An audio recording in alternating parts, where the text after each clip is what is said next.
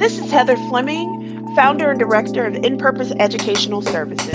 And this is Delaney Ray, the Assistant Director of In-Purpose Educational Services. And welcome to the Listen, Learn, Love podcast, where comfortable friends engage in sometimes uncomfortable conversations.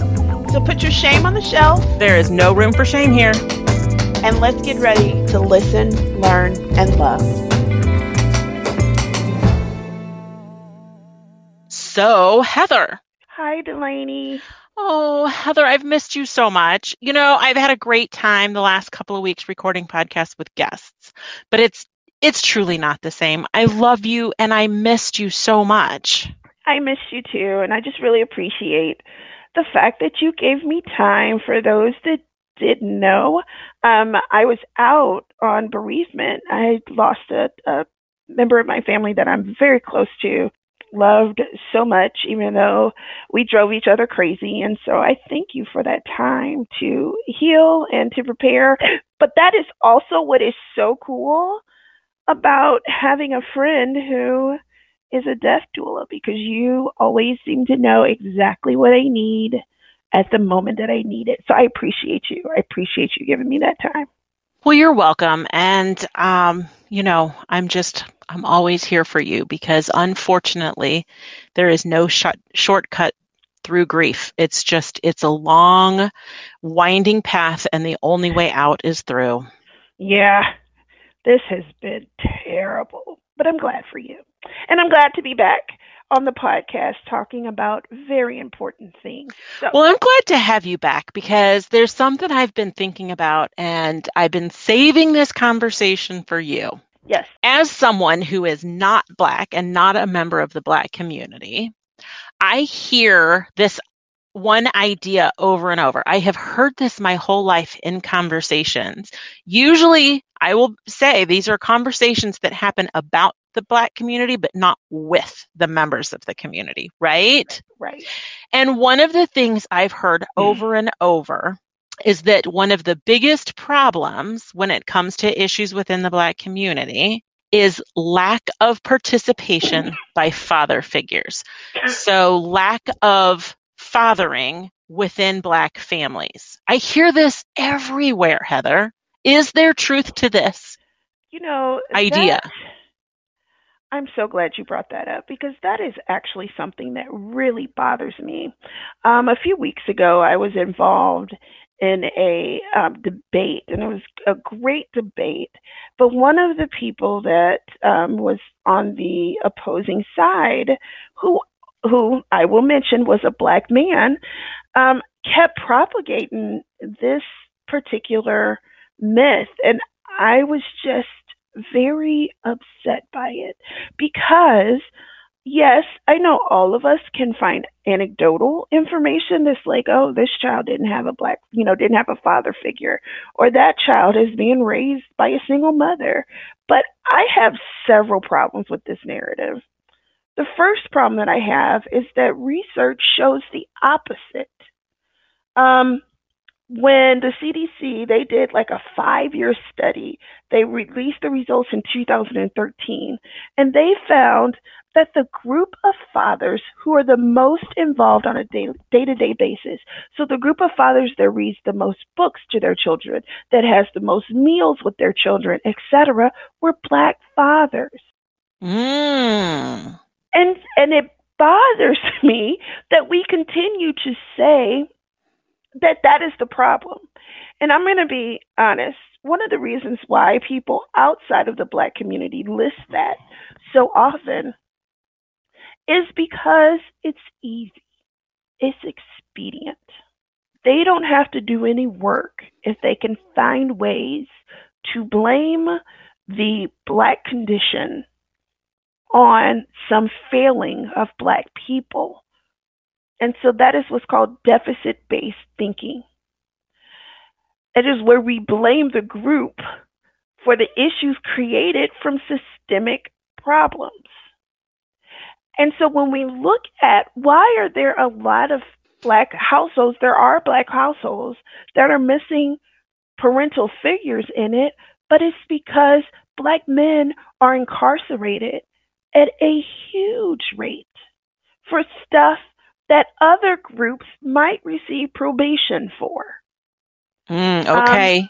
or for things that, when, for instance, when we looked at the drug issue that came through, the war on drugs ended up being a war on black men because of the fact that most of the people who were punished under this were black men who were caught with any type of, you know, marijuana, drugs, etc.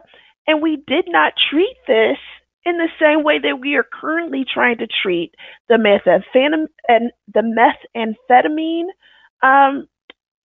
Um, you know, uh, what's the word I'm looking for? Delaney, help me. Well, they're calling it a pandemic almost. Or Okay, they have the epidemic, the methamphetamine epidemic, the um, you know, prescription pill epidemic. Those are being treated as um, a health issue, a medical issue. But when it was drugs within the black community, it was treated as a criminal issue. And so we have a systemic problem that has now led to the fact that, yes, there are many black men who are incarcerated a lot of times for crimes, for victimless crimes, such as possession of marijuana. which is now becoming more and more legal, and more widespread usage is happening within white Yes, communities. yes. And so there are a lot, like right now, there are states where marijuana is legal, and yet black men are still sitting in jail for marijuana convictions. How how can that happen? Wouldn't that be the first thing that we would want to do? Is to say, okay, in California, marijuana is legal, so maybe we should release all of those people that we convicted for smoking marijuana. Mm-hmm. So that ends up being one of the reasons why it is easy to just say, you know what, we don't have to do anything, because really the problem is the fact that black men have babies and don't support them, and that's just not true. Do you think that just gives people an easy out then? If the problem is that black men are just bad fathers, Yeah, then it absolves the rest of us from having to make any changes or do any hard work or hard thinking on our parts to try to figure out what's going wrong. Okay, so absolutely. if black children are performing less in school, it's much easier to say, oh, well, there's nobody at home reading a book, than to look at the school itself and the institution of education to see if there's something systemic that's actually That is causing that causing the problem. issue. This is Yeah. a really important point you're making, Heather. It becomes, and that's one of the things. I have this book that I use, that is a really good book, but it's about the need for culturally responsive teaching, and that ends up being part of what we need to deal with. Is that if you have students that are in classrooms where they don't see anything that represents them, that resembles them, that inspires them, then the issue is a systemic one with the curriculum, the way the curriculum is written, the way the teachers are trained, the way that, all of these things. But the easy out is just to say, well, it's because black fathers aren't in the home. It's easier to do that than it is to fix those bigger issues that end up being systemic. The other problem I have with this narrative too is how based in misogynoir it is. Okay, can you walk me through that? We did a whole episode on misogynoir, so everybody should be very familiar with that term. If you don't miss any of our episodes, hint, hint, wink, wink. Yes, it has these findings in this foundation in misogynoir because of the fact that it also implies that the problem is that black women don't have the ability to raise children to be productive members of society. Oh, okay, gotcha. And I don't like that narrative, because one of the things that we find is that within the black community, the maternal figure is always such a positive influence for our children. So again, that gets back to this issue of finding some fault within the black community instead of finding fault within the systems. Yes, black women can do everything they can to raise their children right, but if black women have to consistently work 2 or 3 jobs because of the fact that, and when we can get back into educational systems hasn't prepared them for higher education, circumstances of poverty, they're not being able to break certain cycles of poverty within the black community, cycles of poverty that were created because families were unable and kept for years for developing generational wealth. We can go into a lot of different reasons why when there's not affordable housing, so that some of these mothers have to raise their children in neighborhoods that they would prefer not to. Mm-hmm. Again, systemic issues that it's easier to dismiss when we can find blame within the black community. So I don't like it for that reason. But then the other thing that they really don't keep in mind is that a lot of times, even if the father does not live in a home, and sometimes that ends up being the way that they measure it and say, oh, this child is fatherless. No. The other thing that they find is that black children are much more likely to have some type of father figure available to them, just because of the way that our society is set up. So, for instance, in my family, right? Mm-hmm. My uncle, when I was growing up, my Uncle Big Ray was a huge influence. My dad was right there. Absolutely. You've talked about this. Yes. Yes. But my Uncle Big Ray was the one that taught me to how to drive. He's the one that, would sit and tell me stories. We traveled together. We did all kinds of stuff together. So I was never without some type of father figure. If my dad had to work, my Uncle Big Ray was right there. And the same for my children. My uncle Gregory, he now lives in Ohio. But when he lived here, he actually lived with me for a while to help me with my kids. Wonderful. So it's more like the village type community for raising kids that we're all told we should have, but that changed when families all ended up moving far away from each other, not living multi-generationally. Right. But there always is still someone there. I can similarly look at the church.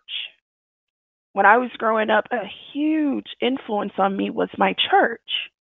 I always had male figures in the church to support me, to teach me, to be there for me, whatever it is. And so it just is a myth that black children and all of the issues that are occurring with, the statistics as far as the opportunity and academic gaps, et cetera, that all of that is the fault of not having black men step up into their roles as fathers. We not only have black men that step into their roles as fathers for their children, they step into it for all children. One of my favorite radio hosts is Ricky Smiley. Listen to him in the morning. He talks all the time about his sister's father, who he says never picked his sister up without picking him up too. Never. So it just is one of those things where it's just, and I think that what has happened is that there are a lot of people that have started to, and we do this all the time, they started to take anecdotal information and apply it to everyone as if that's everyone's experience. Maybe in your neighborhood, or maybe in your family that happened. Mm-hmm.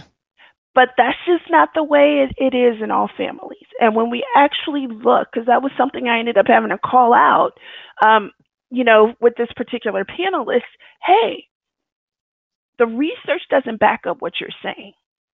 Now, your experience might back up and might be confirmation bias for you. But what research says is totally different. And sometimes that's what we have to look at when we look at a lot of these stereotypes and not feeding into the stereotypes. Because again, there are cultural gaps. There are just a lot of different, gender gaps. There's all kinds of gaps happening here. And those gaps are not just in opportunity, but it's also in knowledge and in understanding of one Mm-hmm. another. And that's what, when we are because we've been working together for, a year and a half now, that's what we really focus on when we are doing training is looking at where are all the gaps and how do we try to close them. So even this morning in our meeting, we talked about bringing back Come to the Table, because it's so important to develop those relationships that show you there are different experiences out here. And we could tell you about those different experiences if given a chance and give you a different understanding. And so I did not care for the fact when I was doing that debate that there were people who honestly were making, decisions, stating opinions, etc., that were based in this totally false narrative that Black men aren't present. And I think this also goes us back to another conversation we've had several times on here about why representation matters and why we, again, cannot ban books that are in voices that are different from our own, or not even ban them, but we need to celebrate and push for books in schools and everywhere that celebrate different voices. Because if the only thing people have had experiences is stories of Black trauma, they're missing an entire huge narrative of the Black experience here, in the United States, because we have just so overwhelmingly only seen one version portrayed in the news, in TV shows, in the very few books and movies that were available that had, main Black characters. Yeah, I've said before, this, that I have stopped watching movies that just focus on Black trauma. I don't want to see another movie about, a Black person who's been enslaved, a Black person who survived racism, a Black person. We live those stories. We have to examine them and understand them on a regular basis. So that's why, and we've talked about this in an episode, that's why Jingle Jangle was so important to me, because here was this beautiful story that was rooted in Blackness, but it wasn't rooted in Black trauma. It was so fantastical, and that was so great to see a story that had whimsy and fantasy and just people don't understand. Happiness. I didn't have that growing up. I didn't have stories like, The Wizard of Oz and other stories that the Never-Ending Story, The Princess and the Bride, all of these wonderful stories that, I love and I adore, but there was no one that looked like me in them. Not as a prominent figure. Mm-hmm. I'll say that. Right. There might have been some thrown in, but not as a prominent figure. And so that's why all of this new genre of Afrofuturism, which was the episode we talked about it in, versus Afro-pessimism, why that has been so important. And so even now, that's what we need to see. We need to see those kids that are, are doing well, and then look at why. Why are they doing well? And I bet you that what we're going to end up finding is because of the fact that there was some systemic change that allowed them to perform well, as opposed to us just saying, oh, well, they don't have a chance. And that's why we're at it. Oh, just lay it all out there. I'm here. Yeah, I'm here for it, Heather. I'm here. Also, the problem that I have with this anti-CRT movement right now, because they say that we're teaching our kids to be victims. No, we're not teaching our kids to be victims. We are honestly trying to problem solve for what has happened and then fix it so they can meet with success. So to sit and just say, well, you're teaching us to be victims. No, what you're actually asking us to do is to not look at what the problem is and allow them to remain victims, but allow them to remain quiet victims of systemic horrors. Mm-hmm. Because I'm sorry, and I said this, someone was asking me, like, well, how do you explain some of this stuff? It's like this. Could we ever imagine that there was a prison, and that prison was built to house white men, and that around that prison developed a town filled with black people whose job it was to incarcerate those white men? We could never imagine that, could we? Not much. Yeah. No. Yeah. And yet, that is the reality of what happens all the time. We have a whole prison cottage industry where there are prisons filled with black men and towns develop around them that is all about service to that prison. And so that's where there's houses for the people who will guard the prison. There's houses for the people who will manage the prison. Houses for the people who will cook for the prison. Businesses that pop up, gas stations that pop up so that they can provide gas to the people who work at the prison. So if we couldn't imagine this for white people, why is it allowed to happen for black people? I was looking at, because I'm part of a curriculum advisory committee, and I was looking at some of the test scores for the school district, right? Mm-hmm. And in every single school district, even the ones that performed well, there was this huge gap between the performance of all the students in the district versus the concentrated subgroups. So who were the concentrated subgroups? Black children. So when could we imagine in a school district that was predominantly black, that was run by black people, that all of the staff and students were black, except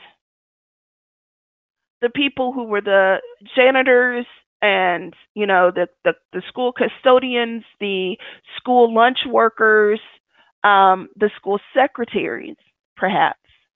Mm-hmm. But everyone, you know, all of them were white, but everyone else that's like in control, decision making, superintendent, etc., that they are making these decisions. And yet in that district, all of the white children perform less than the black children. Mm-hmm. If we can't imagine that, why is it okay that it's happening in reverse right now? So no, we're not teaching children to be victims. We're actually trying to figure out what's going on that is causing all of these disparities, and how do we problem solve for it? And in the midst of all of that, keeping all children at the center of whatever solutions we create.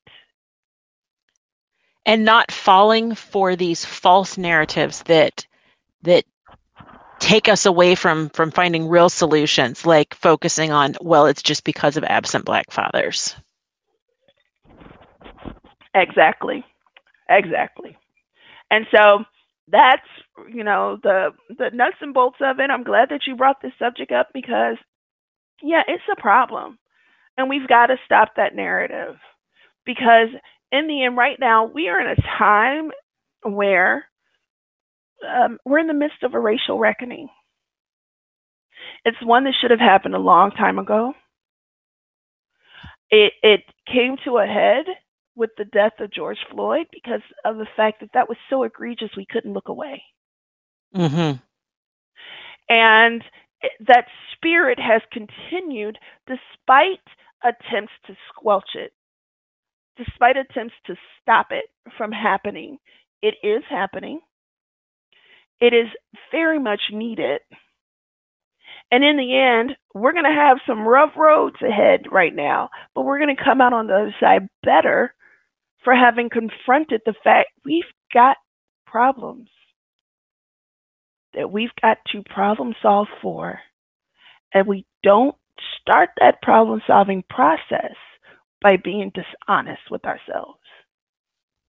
And to say every problem in the Black community is rooted in absent Black fathers or poor parenting by present Black mothers, that's not going to work anymore. It's just not. It's not. I'm going to be the first voice that says it's not, because guess what? Yeah, I'm the product of excellent parenting.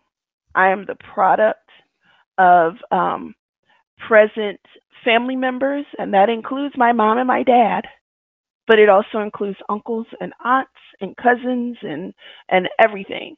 I'm that product. I'm what comes from it. Some people may dislike the product that I became, but then that's the reason why it's so important to have multiple examples, because of the fact that, okay, here's some other people that also were the product of good parenting. You know, they may have different thoughts or different philosophies than me, but they still achieved excellence.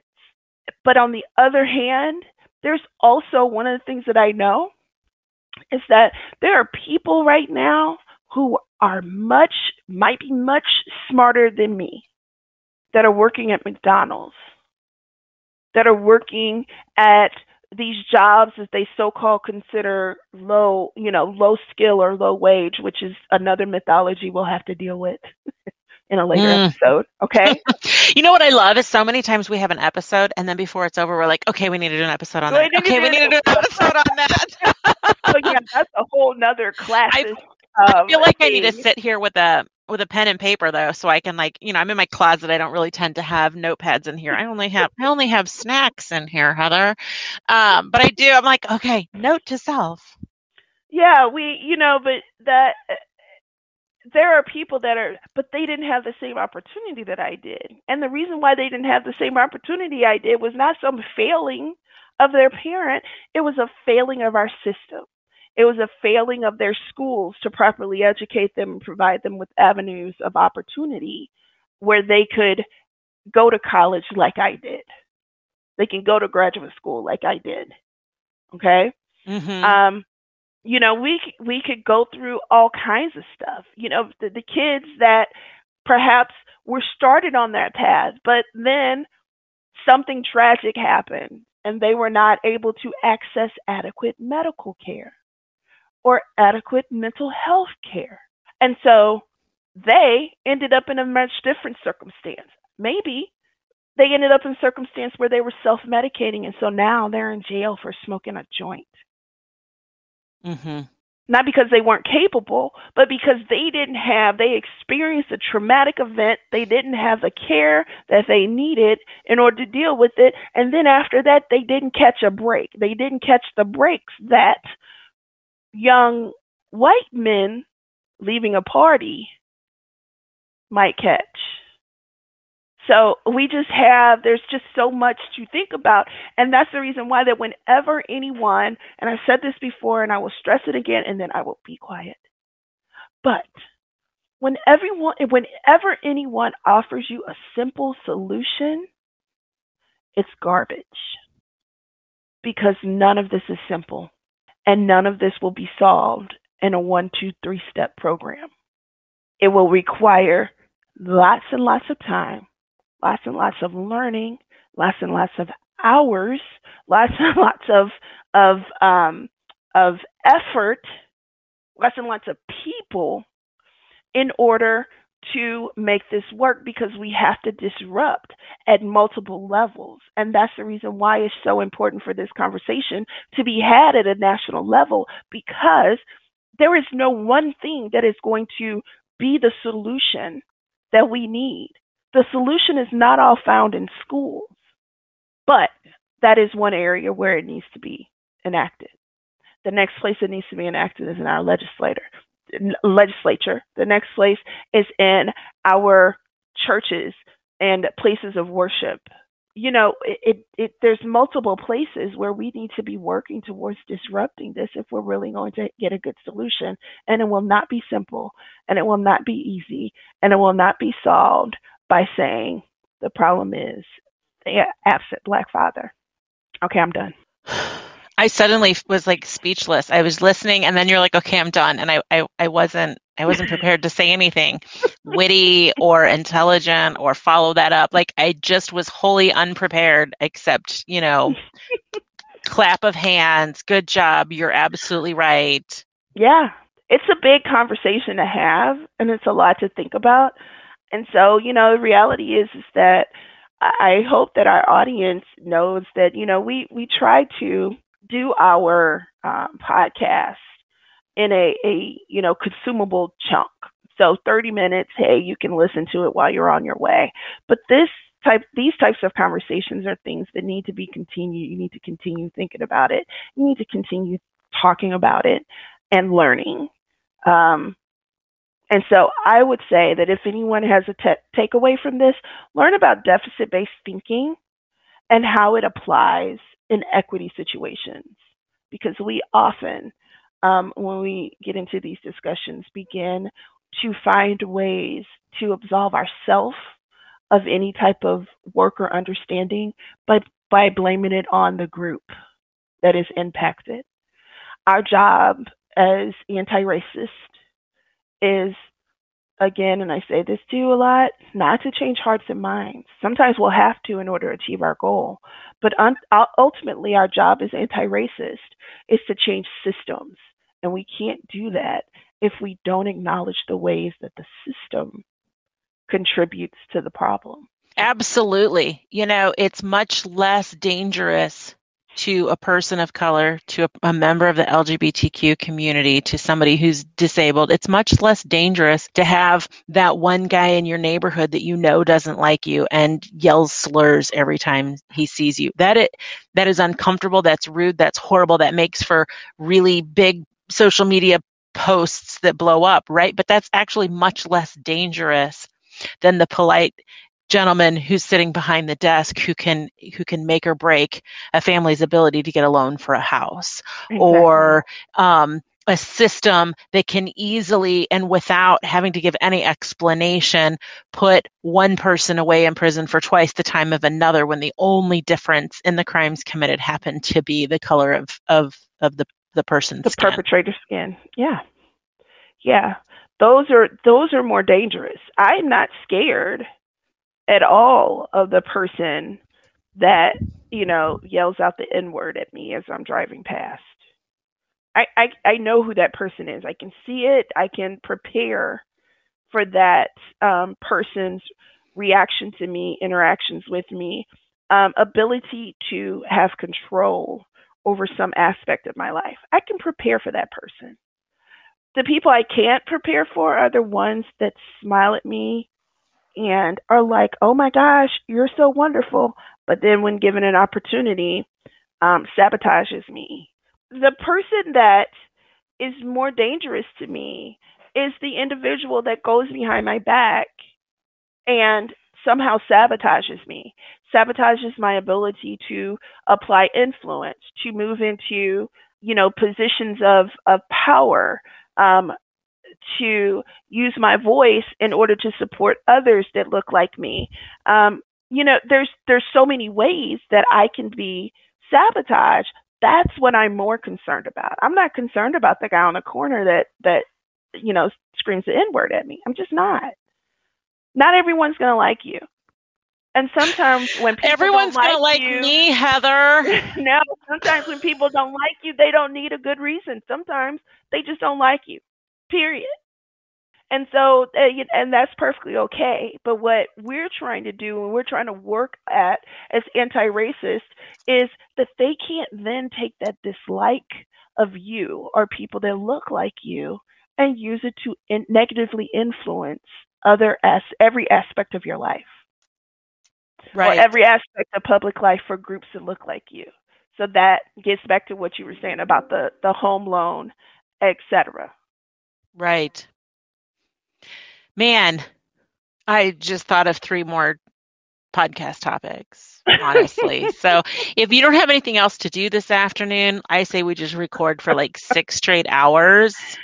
I'm a little busy this afternoon. I love you. You know what? If we've exhausted this topic for now, I want to tell you a really sad story that happened to me last night. Oh no, what happened, Delaney? Yeah, so I live in a subdivision, and you know what? It as Heather's always said, you need to charter a little flight to get out here. Yeah, It's out, so but it is far. But it's a cute little subdivision, and we have this thing that we do where about once a month, some of the neighborhood committees hire food trucks to come once a month, and it's just kind of a fun thing to go get food for dinner. Do you know what last night's food truck was? What, Delaney? It was a taco truck. Oh, yay. So do you know what Delaney talked about and thought about all day long? Tacos. Right. So the taco truck was going to be there at 5 o'clock. What time do you think Delaney showed up at the parking lot? 4:55. Very close. That was my intention. I'm one of those people who's like, oh my gosh, last minute, where's my keys? Right? So I got there at 5:03. 5:03. There was no taco truck. Oh, what happened, Delaney? 5:06. Guess what? What? There was still no taco truck. What happened? The taco truck broke down. I was like, do you remember the old episode? Did you ever watch Married with Children? Yes. With Al Bundy? There was one episode where Peg told Al she ordered him a pizza, and he spent like the whole episode waiting at the door for the pizza to come. That was me with the taco truck. I was like, I'm Al Bundy waiting for my taco. Oh no, Delaney, that is so sad. It really was. I was super sad. So I ended up actually doing what any normal sane person would do and driving 30 minutes, because I live in the middle of nowhere, to go somewhere that I could buy tacos, and then had to wait there for another 30, 40 minutes for the tacos to be made, and then drive the 20 minutes home. It was worth it. I know it was. I did get some tacos al pastor, and everything's fine now. Everything's fine. But there were a few moments in there that it was touch and go emotionally. If I was going to I wasn't worried for myself. For a minute there, I was worried about the other people who were standing around while I was hangry and waiting for my tacos. I'm sorry. That made me cough and laugh at the same time. I killed Heather.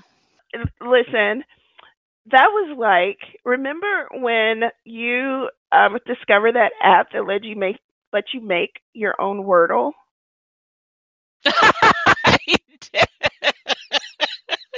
So Delaney discovered a map that let her make her own Wordle, and then I posted it in the group for our group of friends, friend group chat, and I guessed it in one.